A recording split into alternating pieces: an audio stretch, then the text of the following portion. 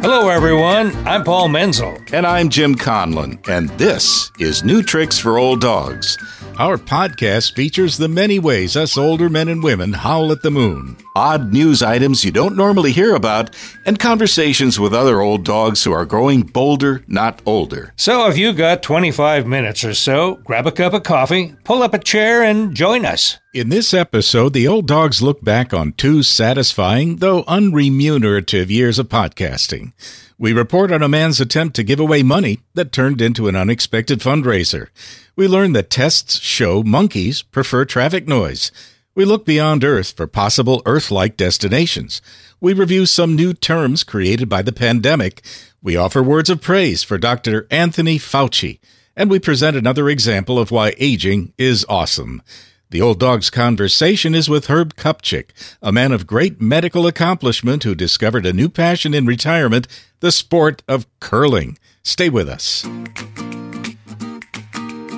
Well, Paul, what's on your mind today? Well, I finally have something on my mind, Jim. Thank goodness. This is our 50th episode. Congratulations. And you too. I think Thank we you. should pat each other on the back if it wouldn't throw out a limb or something. Well, the fact that we're 6 feet apart will also present a hazard. That's right, socially distant. You know, Jim, one way we're commemorating our 50th episode is a brand new design for our website. That's right. We want to encourage people to come by because we've got some favorite websites that you might be interested in. All that and more at olddogspodcast.com. So anyway, this is a good time to kind of reinforce to our listeners what we have been trying to do. Well, trying and I hope succeeding, and that is that we have been trying to really provide a perspective on aging that is more positive, more encouraging, more life-fulfilling. In the first half of our podcast, our Pod Nuggets, we're looking for things that might be interesting or entertaining for our listeners. And, of course, our last segment has always been our favorite. Yeah, talking to people who really have a perspective that is fascinating to listen to. These are people that we have either known from our experience, or perhaps we found them in the newspapers, or they've been recommended by other people. Mm-hmm. And they are leading productive, engaging lives at an advanced age. You know, one of the things that impresses me the most, Paul, is how their life continues to unfold as they age. Right. I mean, we've talked to people in their 80s who are still exploring life's adventure. Right. And oftentimes this has involved a radical change in their interests as they have, let's say, retired from a more traditional job and either pursued a hobby or something that they've always wanted to do. Yeah. And I've been so impressed with how excited they are, how enthusiastic they are. These are people that, you know, you might want to say, wow, it's getting late, you know, maybe I don't need to do anything, but they just are energized by what they're doing. And, you know, we always include at the end of each interview people's prescription for how to have a fulfilling life. Someday, Paul, I intend to at least try some of those prescriptions. Yes, really. Yeah, get out of this podcasting business and start doing something that benefits people. Something relevant. Yes. Well, at any rate, we hope that you're going to let us know what your feelings are and any particular kinds of things you would like us to include in our podcast in the future. Please do. Yeah, we rely on your feedback for guiding us because we are pretty much aimless, Jim and I. Rudderless. There you go, rudderless in a storm. A man in Utah tried to give away a small amount of money on Twitter, but people sent him a lot more than he tried to give away. This pod nugget is from the Washington Post for December 21st, 2020. Andy Larson is a sports reporter that covers the Utah Jazz. He has more than 20,000 Twitter followers. This is important information for the story that follows. It all started with a phone call from his mother several days before Thanksgiving. She had found a SpongeBob bank of his that was full of spare change from his childhood. He took the coins to his credit union to cash them in, and the total surprised him. It was $165.84. As he was driving home, he had an inspiration. He didn't need the money. he decided to offer the money on Twitter to folks who could use it. He thought it would be gone in half an hour and he'd be done with it. But he didn't count on the charity of his 20,000 Twitter followers. He got a lot of requests for the spare change, but he got even more offers from people that wanted to add money to his total. A day later, he had over $55,000 donated by over 900 people. On December 13th, he was able to send money to 64 families that needed help for the holidays, 15 families behind on rent, 26 people that needed money for car repairs or utilities, 9 families in need of groceries, and dozens of families with medical debt. He also donated money to several local charities that addressed food shortages in the community. One recipient said, "It restored my faith in people after a long and rough year." Larson had this to say about his accidental fundraiser. "It was a long process to decide who would get what, but it was important to me to verify every story and help as many people as possible. And to think it all started with a yellow SpongeBob bank full of spare change." Yeah, it makes you want to go through the attic, huh? Monkeys in a zoo in Finland preferred traffic sounds to nature sounds as a background, even for falling asleep. This pod nugget is from Sky News for November 7th, 2020. We guess there was some point to the research conducted with monkeys at a zoo in Helsinki. They were given a choice of traffic sounds, nature sounds, meditation music, or dance music in their enclosure. The traffic sounds were clearly the most popular choice. They groomed themselves and even slept when the traffic sounds played. This didn't happen with any of the other choices. So the researchers had to draw some conclusions to justify their research grant. They suggested that the traffic sounds mimic some of the ways in which the animals naturally communicated. We suggest that the monkeys were actually performing an experiment on the researchers. The monkeys liked to see the researchers get excited when they made unpredictable choices. We'll know for sure if the monkeys present a paper at some later date. Have you ever wondered how many Earth-like planets are out there in our galaxy? Well, scientists have made an educated guess, and it's a lot. This pod nugget is from the New York Times for November 5th, 2020. The Kepler spacecraft, which was launched in 2009, had a mission to monitor 150,000 stars in just a piece of the Milky Way. It looked for tiny dips in starlight caused by a planet crossing in front of its home star. They also added data from the European Gaia satellite, which has measured the position and brightness of 1 billion stars. After crunching the data for 2 years, they have what they believe is the definitive answer, for now.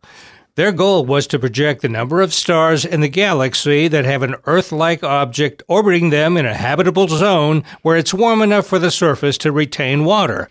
Don't ask me how they figured all that out. How'd they figure that all out, Paul? Don't ask me. Okay.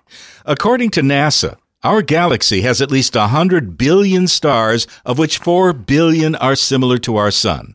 If only 7% of these stars have habitable planets, which is a conservative estimate, there could be as many as 300 million potentially habitable planets in just our galaxy. Before you get too excited, there is currently no way to measure whether life actually exists on these planets, and the closest candidate is 20 light years away. So until science fact catches up with science fiction, we won't be able to travel there in 1 generation. For now, it's fun to think about all those millions of planets percolating life. And let's just hope that any planets out there that have civilizations are doing a better job of conserving their planet than we are. Yes, hear, hear. This past year has given rise to several descriptive terms unique to the pandemic. Here are a few of the more memorable ones. This pod nugget is from Time Magazine for December 21st through 28th, 2020. First, super spreader, a person or event responsible for transmitting an infectious disease to a large number of people. COVIDiot, a pejorative term for someone who ignores health and safety guidelines intended to prevent the spread of COVID-19. COVIDiots are often seen as super spreaders. Bubble, a group of individuals who follow the same rules of behavior and can thus spend time together. Notably, the isolation zone created at Disney World to protect basketball players and restore income to owners. Quarantini, the day or nighttime cocktail many have used to unwind during COVID-19 lockdowns. Sometimes Quarantinis are disguised as water bottles during video calls. Doom scroll, to addictively scroll through the bad news shared on social media, often undertaken at bedtime and before tossing and turning all night. And finally, Blur's Day, the fuzzy merging of time since the pandemic, making it difficult to determine what day it is. Blur's Day is often coupled with a Quarantini or two. What day is it, Paul? I don't know. They all merge together. As we were experiencing the ups and downs of the pandemic last year, there was one voice that consistently offered calm, objective scientific facts. Dr. Anthony Fauci.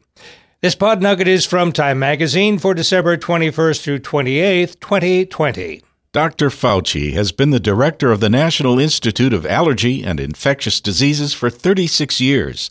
During that time, he has guided this country's medical response to HIV, H1N1, SARS, MERS, Ebola, and Zika. During the current pandemic, he has been almost a daily feature on television, becoming a celebrity at the age of 79.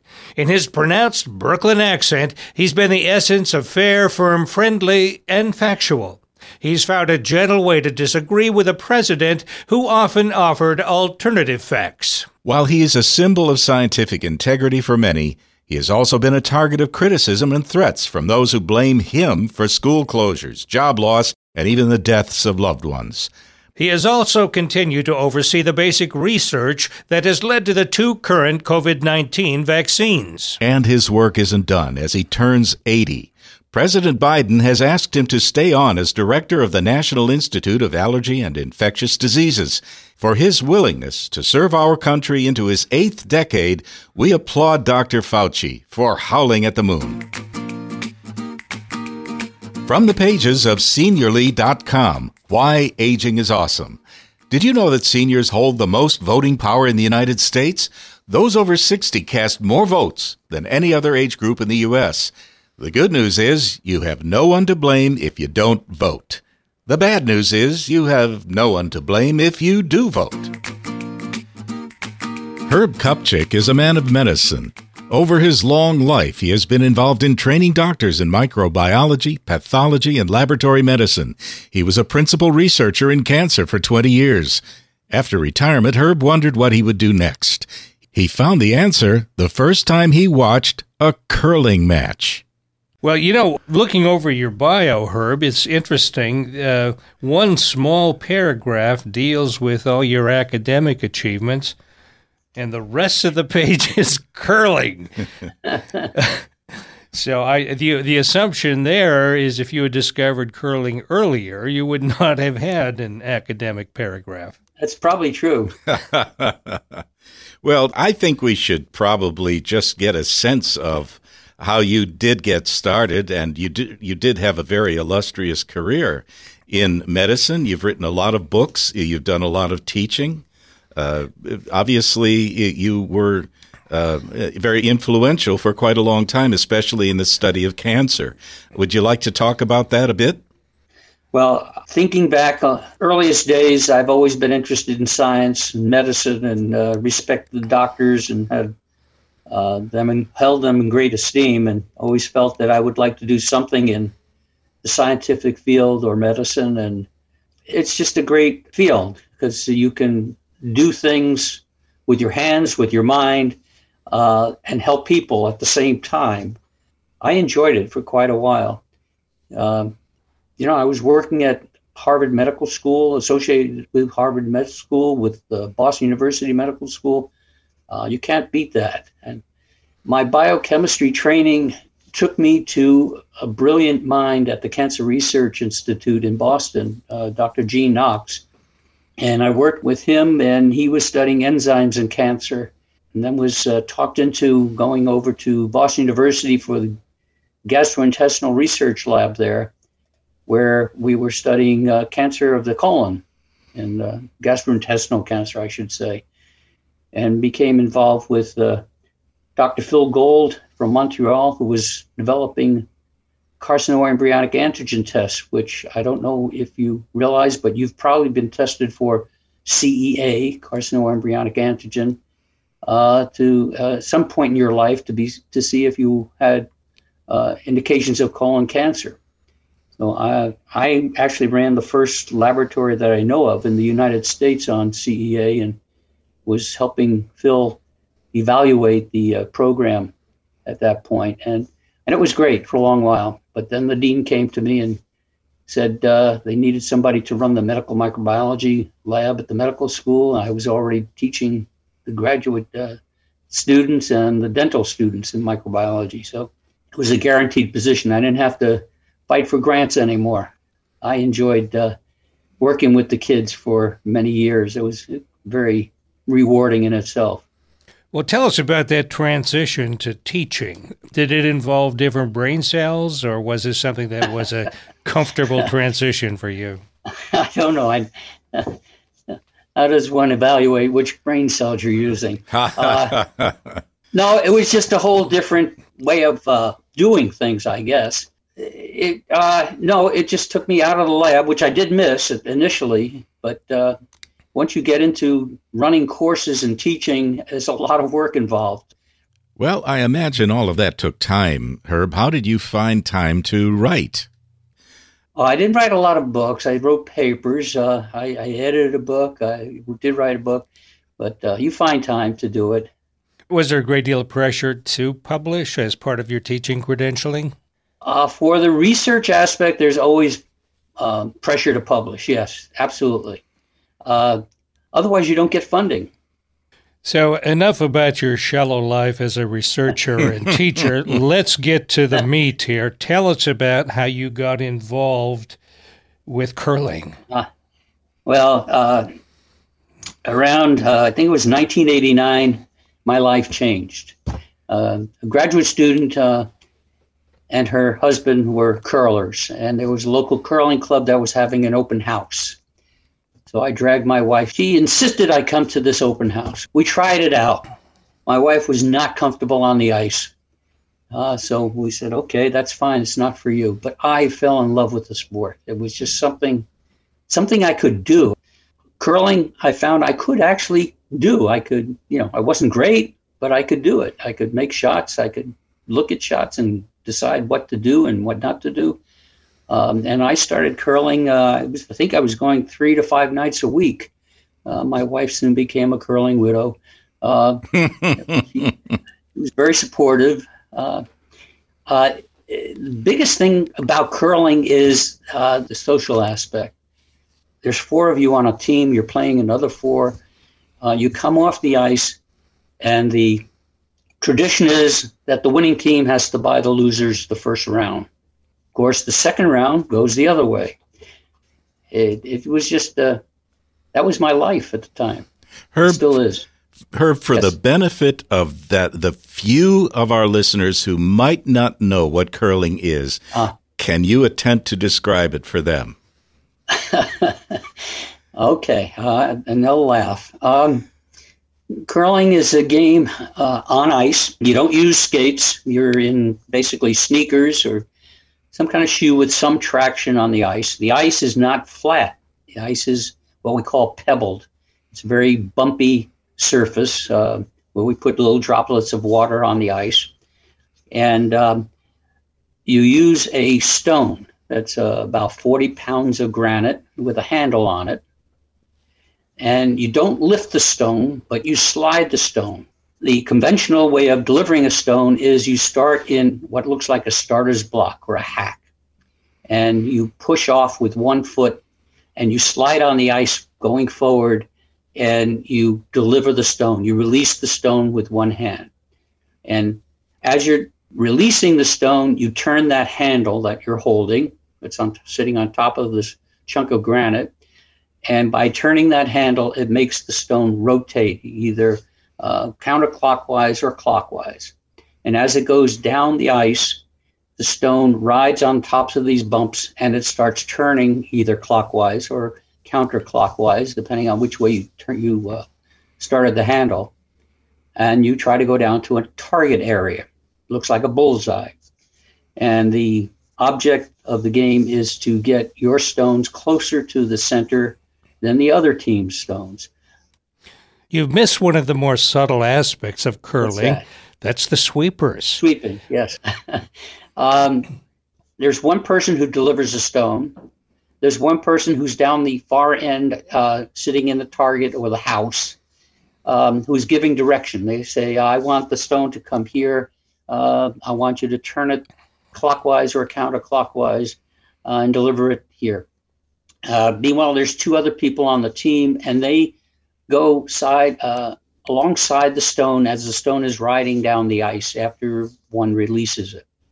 And they can sweep. They have brooms that are designed to sweep on the ice, and they can either sweep or not sweep as they are either directed or they choose to do so. So sweeping can make it go straighter, or it can make it go further. You can see why it's alcohol related. No, most clubs don't allow alcohol out on the ice. It's after you come off. I understand. With like most sports. I realized early on I wasn't going to get anywhere as a curler in terms of international recognition or national recognition. But then I learned that there was such a thing as umpiring. And I learned how to be an umpire. I learned all the rules, went through all the training sessions, became an umpire, and found that was really a rewarding kind of thing to do in curling.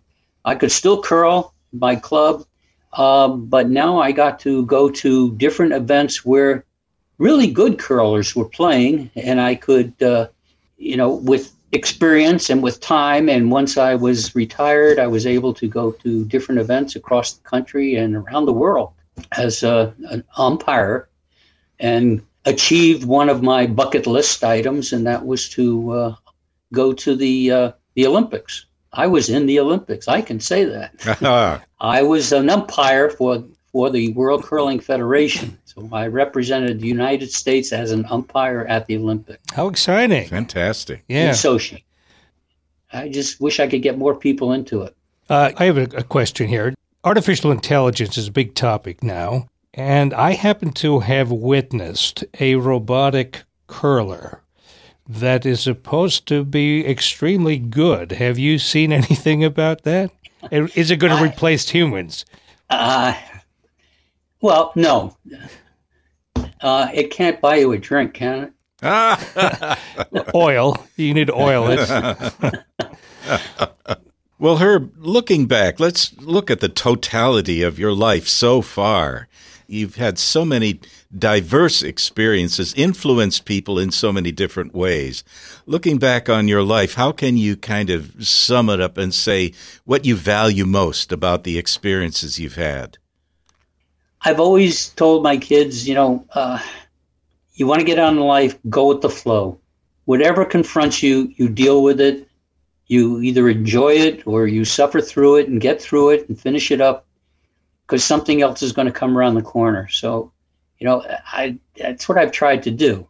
At each occasion, I've switched from research of one kind to another kind to another kind. My kids used to ask me, Mommy, what kind of doctor is Daddy today?